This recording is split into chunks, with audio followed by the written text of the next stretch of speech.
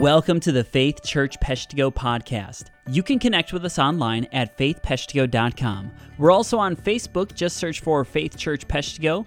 Today's podcast features a conversation between Pastor Jay and Pastor Robbie talking about the sermon from September 27th, 2020. Hey everybody, welcome to the Faith Church podcast. I am Jay, your host, and joining me is Robbie. Hello everyone, glad that you guys are listening. You didn't sound very enthusiastic there. I didn't? No. Hey everyone, glad you're all listening. Oh, that's what it sounded my like. melancholy voice. Hey everybody, glad that you guys are listening. Hey. Thanks for joining us. 98.6. That's the... I feel like I missed my calling in that. I could have been totally the shock jock. It's a healthy temperature. 90... There's got to be a good slogan for that. Why aren't more rock stations 98.6? Well, is that a good slogan? I mean, I'm sure you could come up with something. Hey, we have important things to talk about, Robbie. We don't have time to talk about radio slogans for fake rock stations. That's true. But we do have some good stuff today, I think. We do. But the first thing that we have to deal with, we have another elephant in the room. Am I using that right? Am I using this right? Okay. We had a really good question for this week, but we also had a concern that was thrown out there. Okay. Robbie, one of our listeners, and if there's one commenting, then there's probably more there, but feels like maybe I have, that you are the victim of some verbal bullying. And that might be they're concerned bit about of an you. Overstatement. Well, they're concerned about you. They're concerned that maybe I make fun of you too much. I appreciate their concern. Yeah. Yeah. I told them that I don't make fun of you enough. Because that seems unkind. If they knew how ridiculous you actually were, then they would know that I'm quite restrained. If they only knew. No, yeah, so. How different I am once I stop recording. Right. Running around the halls, throwing rants. Throwing fits of rage. Right. Have you seen my salad? Like all that stuff. Good callback. That was a good callback for people who haven't listened. People who are brand new to the podcast have no idea what's going on right now. Nope. But so, Robbie, could you just assure all the people, could you comfort the listeners out there and tell them that not only do I not make fun of you, but also tell them that I am actually the greatest coworker, and really it's a joy to do the podcast with me. And if you could just let everybody know that. I believe they refer to that as leading the witness, feeding the line. I mean, perhaps. I was just trying to help you because sometimes you struggle to put your thoughts into words. Wow. Do you see what I did there? I feel like I should have seen that coming, but was legitimately blindsided by that. Just moseying right out into the street. That's hard to blindside you. Usually you are. That is actually quite difficult. You were Jay's very waving at me in a friendly way from the other side of the street. I'll go join him over there. Bus. Boom. I apologize. No, it is. Fret not. It is all good-natured. I promise I don't cry myself to sleep after recording each of these podcasts often. You know, what's interesting is last week Jeff filled in for you, and which was great. But I thought in my head, it'll be funny to bring that up and just talk about how Jeff is walking into that. But I couldn't even muster. Jeff is just so earnest and so kind that I just couldn't even, I couldn't even give him a hard time. It's an interesting backhanded dig you just gave me right there. Now you're just being oversensitive. I think that how long we've known each other means that's fair. That's fair. I just plus, yeah, you're a sharp-witted fellow. So yeah, it was difficult to treat Jeff that way because he's kind. Right. That's what I said. Yeah. I heard that. No, even I wasn't sure about it, but you just repeating it back to me affirmed that. Okay. Confirmed good. That's what I meant. All right. Good. Well, in that case, thank you, listeners, for your support. Yes, the listeners are for you, Robbie. They are for you. If we were a presidential debate, they would leave for you. Don't talk about that. We're not allowed to talk about that. We're not allowed to talk about that. Okay. I won't talk about that. You know what we should talk about is the sermon from this last week. I thought it was really strong. And in all seriousness, I thought there were a lot of really great things. And I thought it'd be good. I want to call out a couple of things, ask for, maybe some clarification or just some stuff that I thought was really impactful. And then I know we have a question from the listeners, which is fantastic. Love those. So we are going to get to that. But the first thing that I thought really jumped out at me was you were talking about how often, rather than being conformed to the image of Jesus, that we conform Jesus to our own image. And you specifically were talking about how the enemy plays into that. And you had this interesting quote. You said that the enemy always begins by affirming me. Do you want to? Yeah. I just would love to hear some more examples, because you didn't have time in that message to go into all the examples of that. But what's going through your mind when you say that? I mean, the first two examples that come to my mind is that that's precisely Satan's tactic. We get to watch him at work in Genesis chapter 3 in the garden, and then again in the Gospels in the temptation of Jesus. And in both of those contexts, his approach is he doesn't come at them like a bully, right? He comes at them like a buddy. I didn't mean for that to sound so cute, but that's his approach. His approach is kind of sliding up and being like, yeah, that is the worst, man. That fruit looks delicious. Why would he not let you do that? You'd probably be even smarter if you did that. Like, it's all affirming who they can be without the Father, right? And then the same thing effectively is what he's doing with Jesus, right? Like, you're great. Like, it says that if you jump off a temple, like, the angels will just protect you. Like, you don't even need the Father, right? Just come with me. Like, you're good on your own. We can do this together.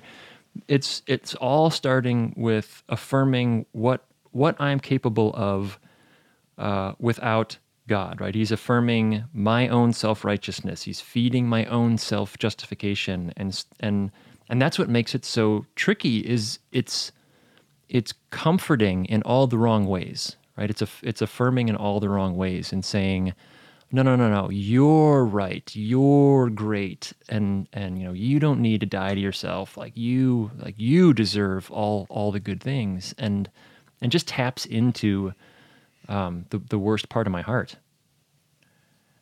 Yeah, and I think it's so foundational that it is the number one trick that the enemy uses, and it's so foundational that you see it represented just in culture all the time. I mean, it is cartoonishly predictable that if you have a goofy movie and you're going to set up someone being taken advantage of by like a shady salesman or whatever the case is, they're going to start with, you look like a smart guy. You look like a person who's well put together, who knows their stuff. And we're all watching that going, oh, brother, holy cow. How do you not see through that? Right. Well, because we don't see through it when it happens to us. Exactly. And so when the enemy is telling me, you don't deserve what just happened to you, it sounds reasonable to us. It sounds like, yeah, you're right. And before we know it, we're buying into all kinds of other things that are overtly destructive because we listened to that voice to begin with. So, I mean, are we saying then, Robbie, are you saying that all affirmation therefore is wrong? And so anytime someone affirms you, that then they must be a tool of the enemy? That's why. So there you go. There's the defense. It's a great question. It's a great question. That allows me, that's why I give you a hard time, because I am not going to be used by the enemy to affirm you. There you go. Way to spin that. That was good. That's good. That was that. You were a wordsmith. Hey, I take that back. That was too affirming. That was. No, I mean, obviously that would be absurd, right? So you don't avoid one ditch by jumping into the opposite ditch. So the issue, I would argue, is motivation, and what is it that you are affirming, right? So on the heart level side, the motivational side, what's driving that, and then from the very practical side, what are you pointing out in there? You asked me earlier, how would I differentiate between how does God affirm me and how does Satan affirm me? And and the distinction I would make there is God affirms me by constantly reminding me who I am in him, right? I am his child. I am made in his image. I am an object of his love, and that I can have confidence because I am secure in him, versus the enemy who is constantly affirming all that I am capable of without him, why I don't need him, why I can be self-dependent, why I am right and everyone else is crazy and I don't need others. All of the things, like everything that he affirms separates me from God and others, while everything that God affirms in me and the way that he affirms draws me closer to both him and to my brothers and sisters in Christ, and even draws me closer to those who are far from God, because the way God affirms me is not, look how much better you are than them, but look at what I am able to do in a sinful person like you. Imagine what I can do in that other person. And it actually draws me closer even to my enemies in that.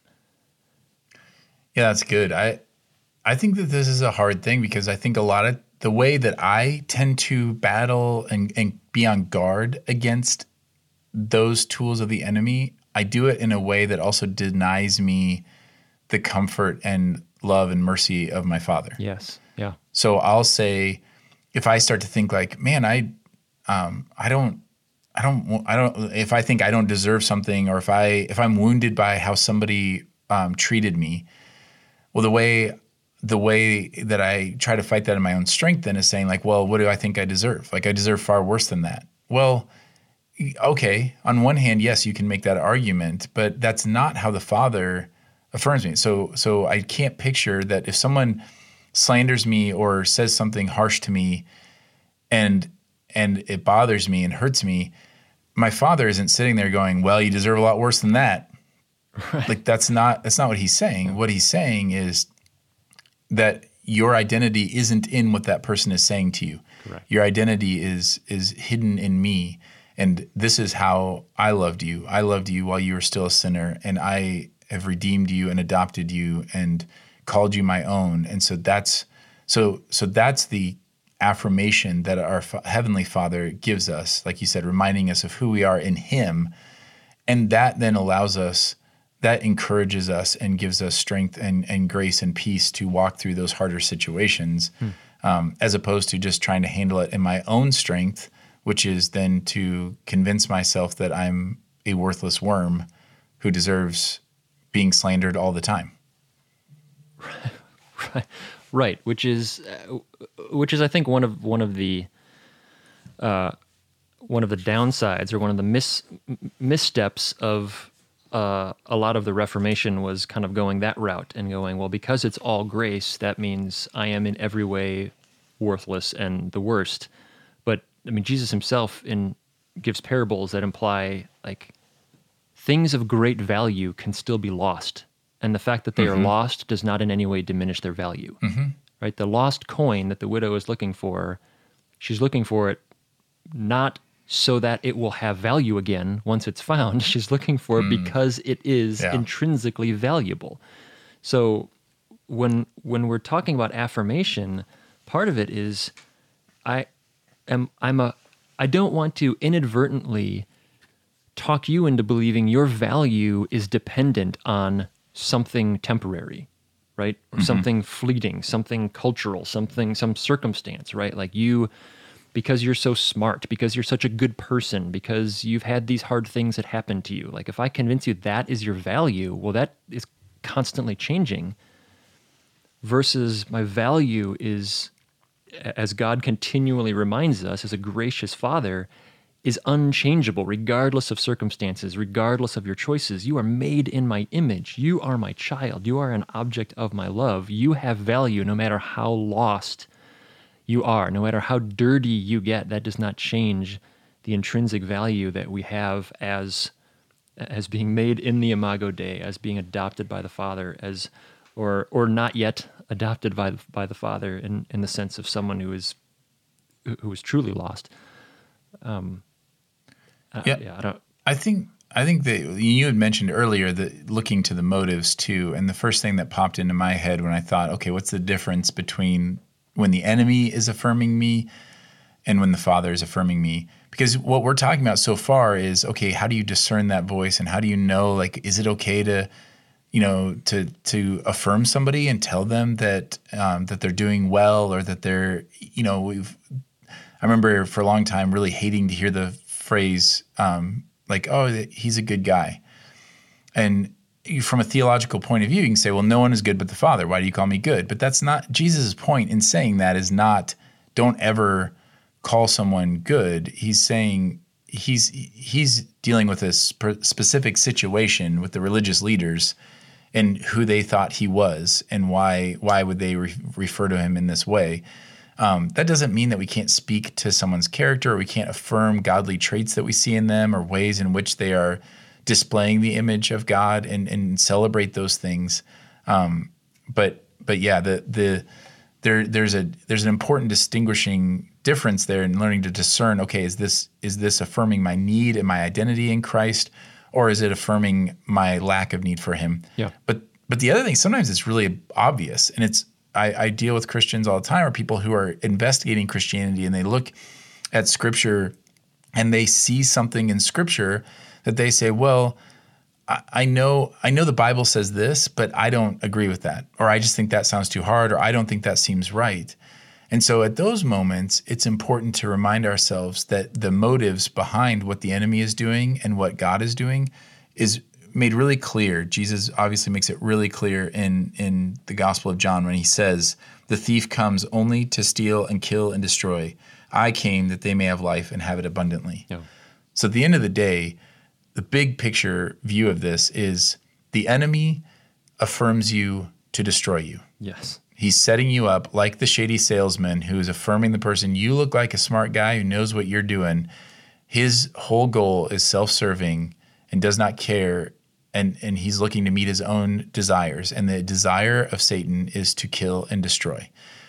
But the desire of God is to give life and give it abundantly. And so that's why when God affirms, it's good, and why when Satan affirms, it's evil. How's that for It's a good summary. That's a good summary. I like it. All right, let's move on. There's another question, another thing that you said that I thought was really good, and I'm wondering how many people, like what people thought of it. But you were pointing out in Colossians where it talks about all treasures of wisdom and knowledge are found in Jesus.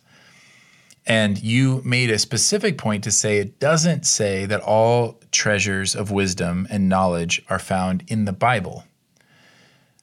And I thought that was really interesting because in our cultural context and in the evangelical church, especially in Baptistic traditions, we can often paraphrase things like that and talk about how the Bible is the source of all wisdom and knowledge. Yeah. Why do you think it's so important? Like, one, you mentioned in your sermon what the difference is, and I thought it was such an impactful thing, talking about your hometown and how you can study about it, but you don't know. And I, of course, remember what it smells like in that slide, which I kind of knew because I thought, oh, we had a slide like that. But that particular one has a particular odor, and you know it in a way that I never could by studying about it or reading about it. And so that experience and obedience is that missing link. That's the missing piece. That's the third dimension that doesn't come from just reading the Scriptures. So why do you think that is so important for us to understand today? I think it's so important because it is alarmingly easy to construct a rhythm of life or rhythm of ministry even that you believe is based on the Bible that is in direct opposition to Jesus. Mm-hmm. And that's a problem. I'm using the tool incorrectly at that point. Like, that's the equivalent of I love hammers. Hammers are great because they're fantastic at smashing people on the head. Like, you should say, well, wait a minute. That's supposed to be used for creating and building, creating things like shelter and fun things, and you are using it in a nefarious fashion. I think it's so important because if I am using the Bible appropriately, then that means I am listening to the Jesus whom it is all about. And what Jesus is constantly saying in the Bible is, you know that you love me when you obey my commandments. They will know that you love me by the way that you love one another. And there's this sense of it's in following him, not in following Scripture. It's in walking in the way that he walked, not just knowing everything there is to know about this particular book. And it's such a slippery slope, because you can feel like you are doing the thing while completely avoiding the thing, right? Because we have created in Christianity this idea that just having the intention to do the thing counts as doing the thing. So if we say, well, yeah, I read the Bible and it says I should love my enemy, I can certainly see a scenario that I would intend to, should God ever put me in that position, I agree intellectually with the idea that I should do that. And we think that checks the box of actually doing it. But it doesn't. And it's the Bible that we are reading says we love in action, not just in word and deed, and not just in word, but in deed and truth. And so in saying, I know all the right information, and should the opportunity ever arise, I fully intend to do that, cannot by any circumstances be considered actual obedience, because the reality is we daily have opportunities to do that. Daily, day in and day out. And if I'm not actively doing that thing, then Jesus could rightfully confront me and say, why do you call me Lord, Lord, and not do any of the things that I told you? Right. So I think that, so clearly obedience is a major piece there, but I'm also thinking the feel of it. So you had said it doesn't, I forget what the other phrase that you said, but you said it says taste and see that the Lord is good. Does it? Oh yeah. I love that phrase so much. It's such a beautiful, turns out the Holy Spirit chooses words well. Right. And I just love, it doesn't say learn and see that the Lord is good. It says taste. And I love taste uses all of the other senses, right? Like you see the food and that gives you a certain sensation, and you're smelling it as it's going, and you're chewing it and you're feeling all of the textures, like everything is active. You hear the crunch that sometimes, sometimes I just like eating something because the crunch, like, and hearing that. And my kids and I love like sneaking up on one another and then crunching like an exceptionally crunchy chip or carrot in each other's ears. And weirdly, it makes you go, man, I feel like some potato chips now. Like, so like everything gets involved in that. It's so visceral. And I love so much that is the picture that the Spirit uses to say, like, everything that you have goes into this. Every aspect of experiencing this is required for you to truly understand how good this God is. No book, even the one inspired by the Spirit, will ever accomplish what genuinely experiencing the very real, very alive Creator God of the universe in its fullness will give us. That's why when I die and I live by sight and no longer by faith, I don't need the Bible anymore. Like, there will be a time when we don't need the Bible anymore because I have Jesus. And so I don't need the shadow anymore. I have the real. And so he claims rather boldly that we can have a degree of access to him right now. And why would I settle for something significantly less? And I think a practical way that this plays out is the difference between valuing conclusions and valuing kind of heart or the feel of a thought process. So an example would be, I've used this example before with Jesus and the woman caught in adultery. But there's a difference between having the conclusion that adultery is sin and then being in a situation ministering to someone who has been caught in adultery in the way that Jesus did. Yeah. There's Yeah. And we just tend to be in a society where all we care about are conclusions. Which boxes have you checked? What do you think about this? But that's not, you don't get the full picture. That's why we have the incarnation.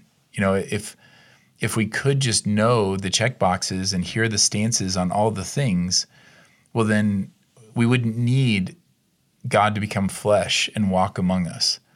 And I think we see that. One example that came to mind was in Acts 4, when Peter and John are brought before the council, and they're told, what are you doing? You can't speak in this way. And what you see is, you can read about that, but then do you have the feel for how are they actually approaching this? Because I don't get the feel as you're reading that and you're picturing that and you're combining it with how many times they'd seen Jesus in those situations, and you don't get the feel that they're saying, well, you can't arrest us. You have no right to do that. Don't you know who we are? Don't you know what God is capable of? You know, you're going to be sorry that you did this to us. It's none of that.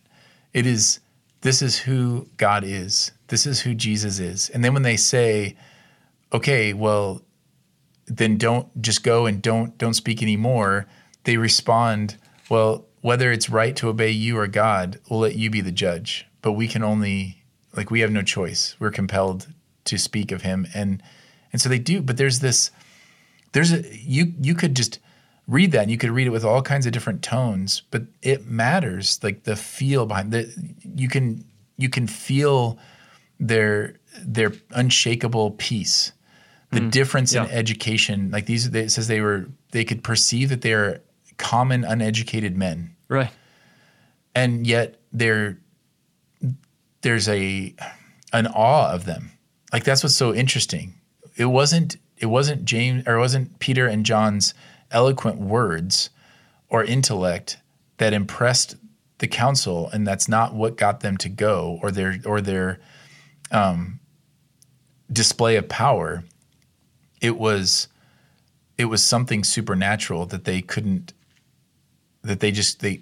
articulate. And I think that came from the peace. And that's that third dimension of like how, and we've seen that. Like, you get two people who say the same thing to somebody, but there's just a completely different feel between those two things. You know, the teacher who confronts a student who's failing in their class can do that in one of two very different ways. The parent who corrects a child who says, like, this is sin, and me telling my child this is unacceptable can happen in two very different ways. Well, more than two. But there's a third dimension. It's not just the conclusion of this is wrong, you don't talk back to your mom. Right. And then the Christ-like way. So I really appreciated you clarifying that and saying, okay, we have to remember that Jesus is who we're following, and it's not the law, because otherwise we just turn Scripture into the law, and you see where that got the religious leaders. They could not have been further off base. Right. And they knew it better than anybody. Well, and what I love about your example of the apostles before the council is you didn't even realize what a great example that was, Jay. It's even better than you thought. Like, are you affirming me? Right. I am affirming the Holy Spirit in you, reminding you that that's an awesome passage. I mean, it circles back around to the obedience and experience versus knowledge, right? Because they can know all day long, well, that's the right way to respond. But in doing that, in responding in that way, it says when they leave, after being beaten for the second time that they're arrested, after they're beaten, it says when they leave, they're rejoicing. They're rejoicing that they got to suffer. They were allowed to suffer dishonor for the name of Jesus. And so, like, they get to experience the beauty and the joy of God through that obedience in a way that they would not have apart from that. If they had gone in, as you said, like defending their rights and we don't deserve this, they would not have known Jesus more when they left that, right? Because they would have been handling it in their own way, and instead they leave rejoicing all the more because they see all the more the beauty of God, that his way actually is better. Yeah. Even if it's illogical at times. So good. Well, hey, I don't want to, we're running out of time, and I don't want to miss the awesome question we got. So do you want to share? We did get a good question, and I even love the way it was presented. So I got an email. It just says, Robbie, you brought up the sword that Peter used on Sunday, and I used that as an example of Jesus rebuking Peter for not listening to him, but taking matters into his own hands. So the question is, it says, I'm still a little unclear without digging in more in researching. Why did Jesus tell the disciples in Luke 22, 35 through 37, to sell their cloaks to purchase swords at this stage? So this happens basically like 10 verses before the verse that I referenced. It says he commands them to get weapons, it seems, so as to be numbered with the lawless. So just thought this was interesting and would love to hear your take on it. So right out of the bat, what I love about this question is it's assuming obedience to Jesus, right? It's saying, because I want to obey Jesus, what do we do with this particular command? And the second thing that I love about how it's presented is it seems, right? So when we say, okay, it seems like he's commanding them to get weapons in there. And it does, it literally says, sell your cloaks and go buy a sword. And I appreciated it seems, and any time we're reading scripture, and we come to something where we go, wait a minute, if I'm understanding this right, it seems like Jesus is contradicting basically everything that he has taught up until this point. That's a good moment to say, then maybe I'm not interpreting this correctly, right? This is worthy of digging into a little bit because that requires some explanation. Do you have any thoughts? I agree so far. Okay. So what's the so far so good? So I'm waiting for the. You're waiting. Okay. So here's my take, and you can push back. Oh, I will. As you want, as aggressively as you see fit. With a sword. So I had my particular understanding of this, and I thought, in order to honor the question, which specifically asked for more digging and more researching, I did that so that to first of all make sure that I was not off base, and I noticed I learned something incredibly striking. You and I have joked about our oft frustration with commentaries and how. Yes. If you pick up 5 commentaries, you're going to get 6 interpretations of what that thing is. And so it can often feel all over the map and feel unhelpful and confusing rather than helpful. Well, and to be clear, that's not about central tenets of the faith. No. Like Yeah, that's just, typically about peripheral things right. that we find confusing but are not about. Yes. Yeah.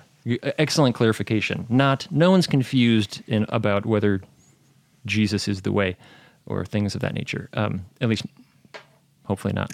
If that is not in your commentary, you need new commentaries. Right. But, so I dug in. I was like, okay, so what are the opposing views of this? And I kept getting the same thing. And so I just kept digging. Ultimately, Jay, I ended up reading 24 different commentaries spanning 1,700 years of Christian history and a multitude of faith traditions, and it's fairly extensive. I feel like you. I hope I did my due diligence in this. So I'm not going to say unequivocally nobody says this, because you can always find somebody who says anything. But in 24 commentaries over 1,700 years, they unanimously agreed that Jesus was clearly not actually wanting them to buy swords, but was warning them of impending danger. And so one of the things that I think is important in pointing out is that taking Jesus literally and obeying his commands allows for word pictures, right? It allows for him to speak figuratively. And so when he says, build your house on the rock, he is not commanding us that it is sinful to build your house on a pier and beam foundation, but only on rock, not concrete, only solid rock. Like, no, he's obviously using a word picture. This is common that the disciples misunderstand him, right? So when they go, hey, we've got 2 swords right here, it's just another example of them misunderstanding him and taking him too literally, just like they did when they're in the boat and Jesus is warning them, beware the leaven of the Pharisees. And they all respond, slight paraphrase, but, oh, you don't have to worry about that. We brought our own bread. And Jesus is like, what, are you kidding me? I'm not actually talking about real bread, guys. I'm talking about their teaching. Beware their teaching. But they take him literally. And so in this passage, the reason there's such unanimity is several reasons. A couple of them more obvious than others. One of the obvious ones is that, as I said before, it would contradict practically all of Jesus' teaching and literally everything that he modeled up until that point to say, now it's time for us to take arms. That would contradict so much of his teaching that you can't fit that in certainly within the Sermon on the Mount or anything else that he said or modeled. And then we barely make it 2 paragraphs before Jesus sternly rebukes them for using swords. So he highlights that the apostles misinterpreted him in thinking that he was being literal almost immediately. Like in most Bibles, you don't even get to flip the page before Jesus says, no, I don't actually want you to use swords. Like, that's not the point that I was making. And then one of the less obvious reasons is that passage ends with Jesus saying, it is enough. And so he says, the last time I sent you guys out, I told you, don't take anything, but now I'm telling you, be prepared. And he says, you should sell your clothes and buy a sword, which that in and of itself is a little hyperbolic statement, right? Sell all your clothes and use it to buy swords seems hyperbolic, right? So that doesn't seem like he actually wants them to run around naked with swords, but it turns out they're in the same page. There ends up being a naked guy running around, so that's a fun fact. We might need to edit that part out. Or read the gospel. That's really it could be someone taking him literally. Right, like, it might be another guy who's like, I just sold all my clothes. I came back with my sword. That actually, holy smokes, right? That actually makes a little bit of sense. I've always wondered why that guy was in there. Me too. Whenever you're saying that, I'm like, oh, what if he took him? Blew my mind. Someone else took him too literally. No, but what is happening there? It says it is, when they say, hey, well, we've got 2 swords, and he says it is enough. That feels like an awkward response, and it's awkward because it's translated literally in there. What he says is it is enough. What he's not saying is 2 swords will be sufficient, right? 2 swords are enough. Like for a half a dozen reasons, that can't be what he's saying in there, both because it doesn't really fit within the context in the Greek, but also because he would be wrong, because there's a small army that's coming around the corner, and so 2 swords for 12 guys against a crowd with swords and clubs and a band of soldiers is clearly not sufficient. So it's more appropriate to understand that when he says it is enough, that it's almost in exasperation, in a sense, of him saying enough, like stop talking about this. He's so taken aback by them misinterpreting him and taking him literally that Jesus cuts them off because they don't have time to waste, because Judas is literally around the corner. Which is similar, by the way. He does that when it comes to prayer. Like when they ask them to pray, they can't, they keep falling asleep. And essentially he's like, all right, forget it. That's the exact same phrase, right? Yeah. He comes back to them and says, enough, get up already. Yep. Like, they're coming. It's the exact same phrase in the Greek. And he's not saying, oh, you guys have prayed enough. Exactly. Excellent job. He said, just stop it already. Right. Yeah, it wasn't an affirmation. It was not that, oh yeah, you've done well, so let's move on to the next task. It was like, forget it. We got to ditch this and we're moving on. No. Yes. And then on top of that, you have the entire book of Acts, which there's not a single bit of evidence that any believer is taking up arms against their adversaries at any point. What we see is what you described, is them them taking every other teaching of Jesus literally. Peter, after being rebuked, goes, "Oh, gotcha. You didn't mean literal swords. You meant we need to be prepared for opposition and for persecution."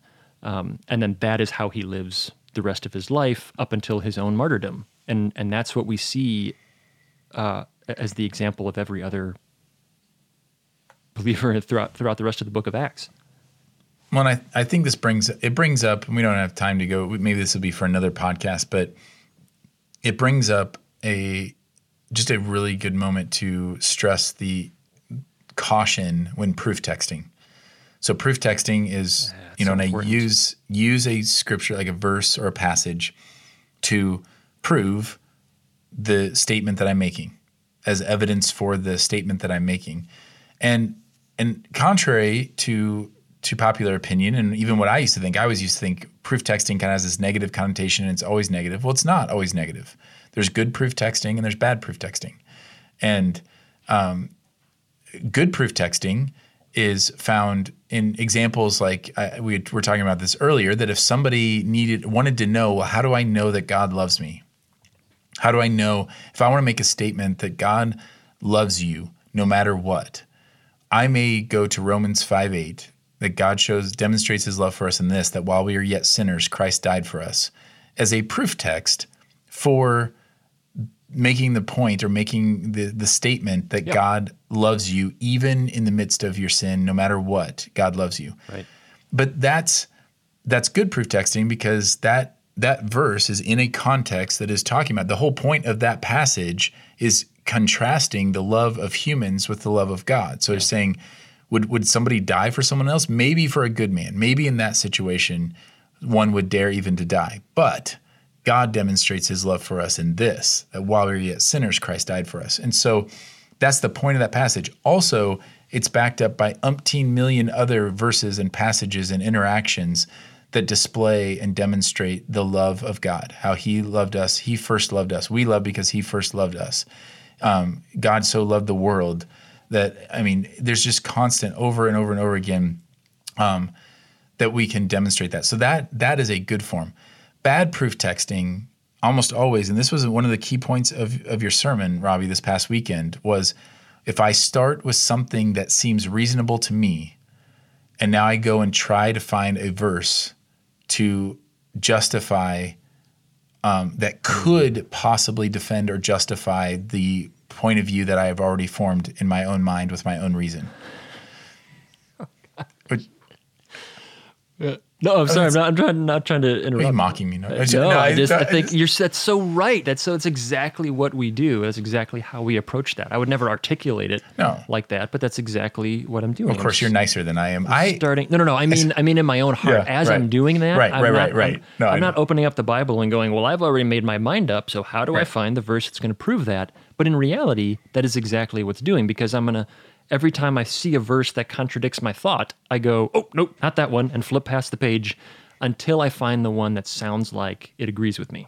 Right. And we're most susceptible, honestly, to that with Bible teachers, which is why there are huge warnings against not many should want to be desired to be teachers. Like, there's a higher accountability, because we have to be very careful as Bible teachers to not do that.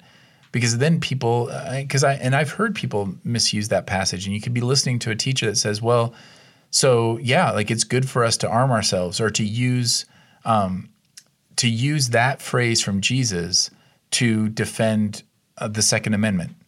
It has nothing to do with the Second Amendment.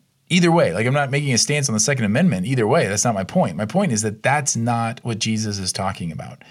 And so if you use it, you're actually misusing it, and that is a way to destroy and to lead people astray. And that's what Scripture talks about, that if you're going to be a teacher, then you better know that that's the kind of standard that you're being held to, and there's harsh judgment for those who would misuse that. It's terrifying to me.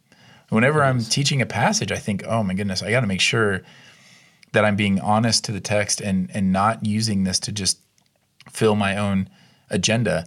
But it's not always so nefarious, to use a term you used earlier. So now if somebody needs to look that up, now they can look it up twice. But it's not so mean-spirited or evil in intentions. it can just be like, this just seems reasonable. It just seems reasonable to me that we should be able to do this. And so therefore I read that and think, well, see there, Jesus agrees with me. Right. That you see that happen in anger a lot. Like I hear a lot of times people say, like if they have anger and they say, well, anger is not a sin because look, Jesus got angry. Well, yeah, but that's not actually what your anger is about. Right. It actually has nothing to do with it. There's far more that he would be speaking to your nature and your demeanor right now that actually has nothing to do with him turning over tables in the temple. And so we just want to be cautious of that. Just be cautious that if you are, like, be mindful, am I trying to support my own view, my own idea, and this is something that I already, and just understand that we're most susceptible in the areas that we want to be true. I know that sounds obvious, but you're probably a little more guarded. I'm not as likely to do this in an area that I don't like. So if I'm proof texting about suffering, I don't especially enjoy getting to passages where it talks about how I'm going to suffer. Right. It's not something that I am really aspiring to. And so I'm probably not proof texting that in a bad way so much. Like I'm not using that just to establish, like, well, what I really want to do is I want to suffer. So where can I find something about that and use that? But it's going to be in things that appeal to my flesh. Right. So we say things like, well, Jesus, they don't say it's a sin. I remember that with Ananias and Sapphira, selling the property or whatever. Well, Paul, or the apostles, not Paul, the apostles, the sin was that they lied about it. It wasn't that they didn't give everything. Well, okay. But that's not really like to use that as therefore it's fine. I can do whatever I want with my own property. It all belongs to me and I can choose what I want to do with it. That's kind of a stretch. Yeah. Like, particularly since the rest of the New Testament will contradict that. Correct. So to your point of is that, am I using that text? You actually helped me clarify in that in your description. What I wrote down is the difference between a thesis statement and a lone example. So if my proof text is, I'm using this one verse to represent a teaching that is throughout the entirety of Scripture, or at least the New Testament or the Gospels, or is consistent with all of Jesus' teaching, and rather than giving you all 60 verses, I'm summing it up in this one. It's like a thesis statement. Right. Versus, this is the only verse that says this. It may or may not actually be what it means in that context, but I'm clinging to that and applying it to this situation in order to strengthen my argument. That's bad proof texting. And to your other point that you made, I think it's really important for us to address you saying we start with what is reasonable to us and then begin to look for the scripture that affirms that. And the problem is we have to at some point acknowledge that much of what Jesus commands us is, from an earthly standpoint, unreasonable. That's why we can't rely on reason, because scripture is also full of examples of how our reason is flawed and broken and limited, and that it is undependable. So when Jesus says, if someone strikes you, not only do you not strike them back, you turn the other cheek and allow them to strike you again. If someone tries to steal your jacket, not only do you let them, you ask if they would like your shirt also. And we go, well, that's not reasonable. Like, I can't do that. And that's where, as I was bringing up on Sunday, that's the point where we have to say, so is your argument, well, obviously I need to make up for Jesus' insufficient logic. Jesus obviously doesn't know how this works, otherwise he wouldn't make such an unreasonable statement. Or do we start with the premise that Jesus is actually the only true realist in all of history? He is the only one who actually knows exactly how all of this works. Right. And is not giving us one option to consider, but saying, no, this is how it actually works. This is how you thrive in this. And that my opinion, when it differs from Jesus, is unequivocally wrong and less reasonable. Right. And I do think, much like the affirmation conversation, it would be a mistake then to conclude, well, so then are you saying we don't use any reason, that we're just supposed to go through? Right. And no, But I would argue that it's redeemed reason.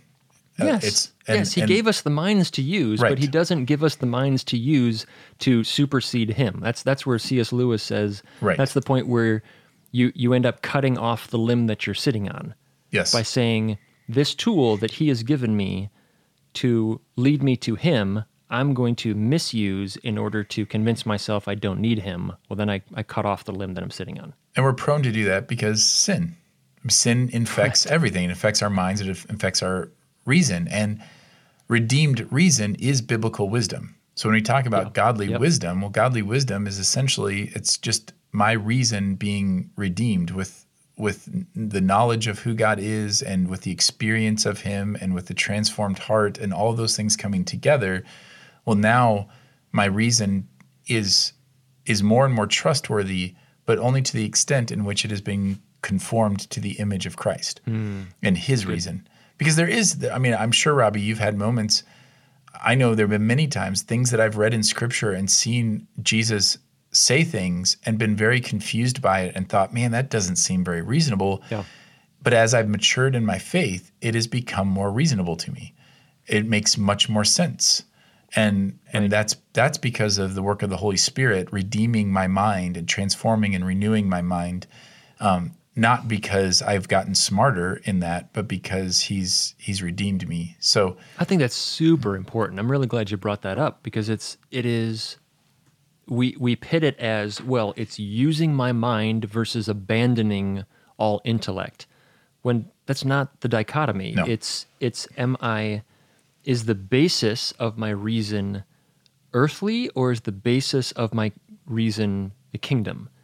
Because if my basis is the spirit rather than the flesh, then I read things like loving your enemies, and suddenly that becomes the only logical response, because the opposite is, well, obviously it doesn't make sense that I could only defeat evil by using evil.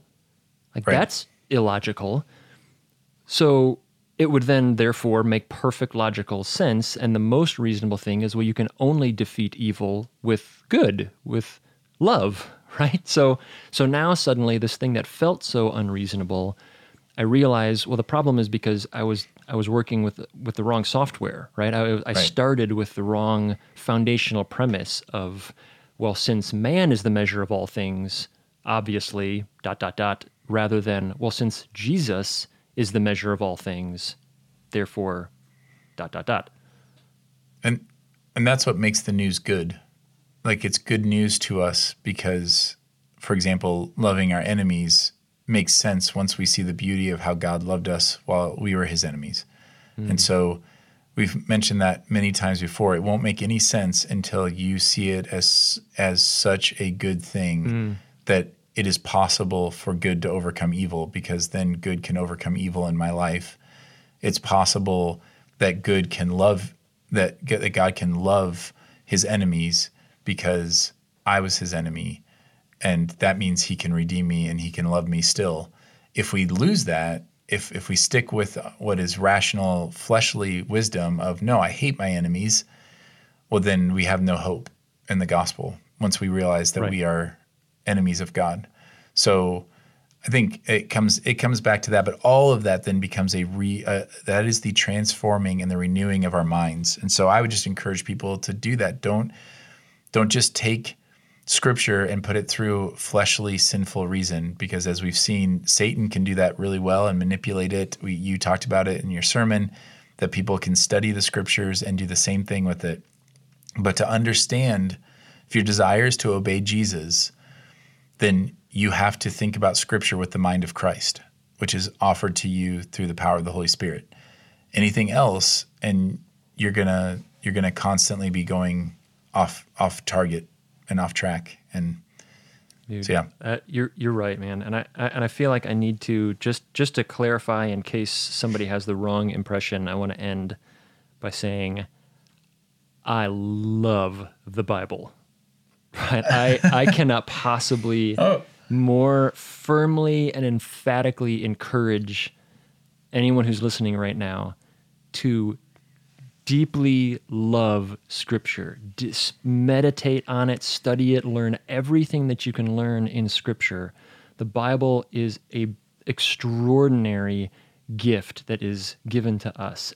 But because it is not because I devalue it, but because I value it so highly that I want to heed its warnings that it is only a means and not the end itself. That the Bible is a means to direct us to Jesus. Jesus is the end. The triune God of the universe is the end. The Bible is the means by which, we know Him better and learn more about Him.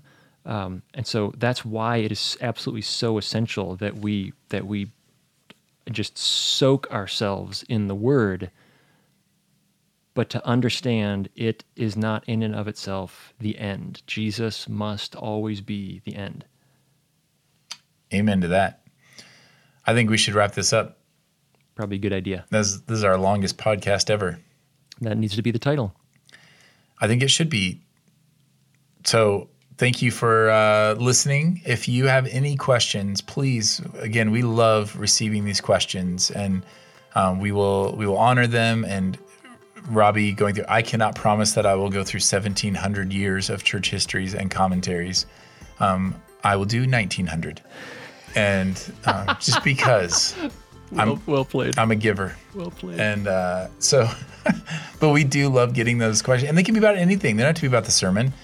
If you have questions about other things, we would be happy to deal with those and have these conversations. And our desire is to just kind of model what does it look like to talk through these things and to think through them. And hopefully it is helpful to you. So with that, we will catch you next time.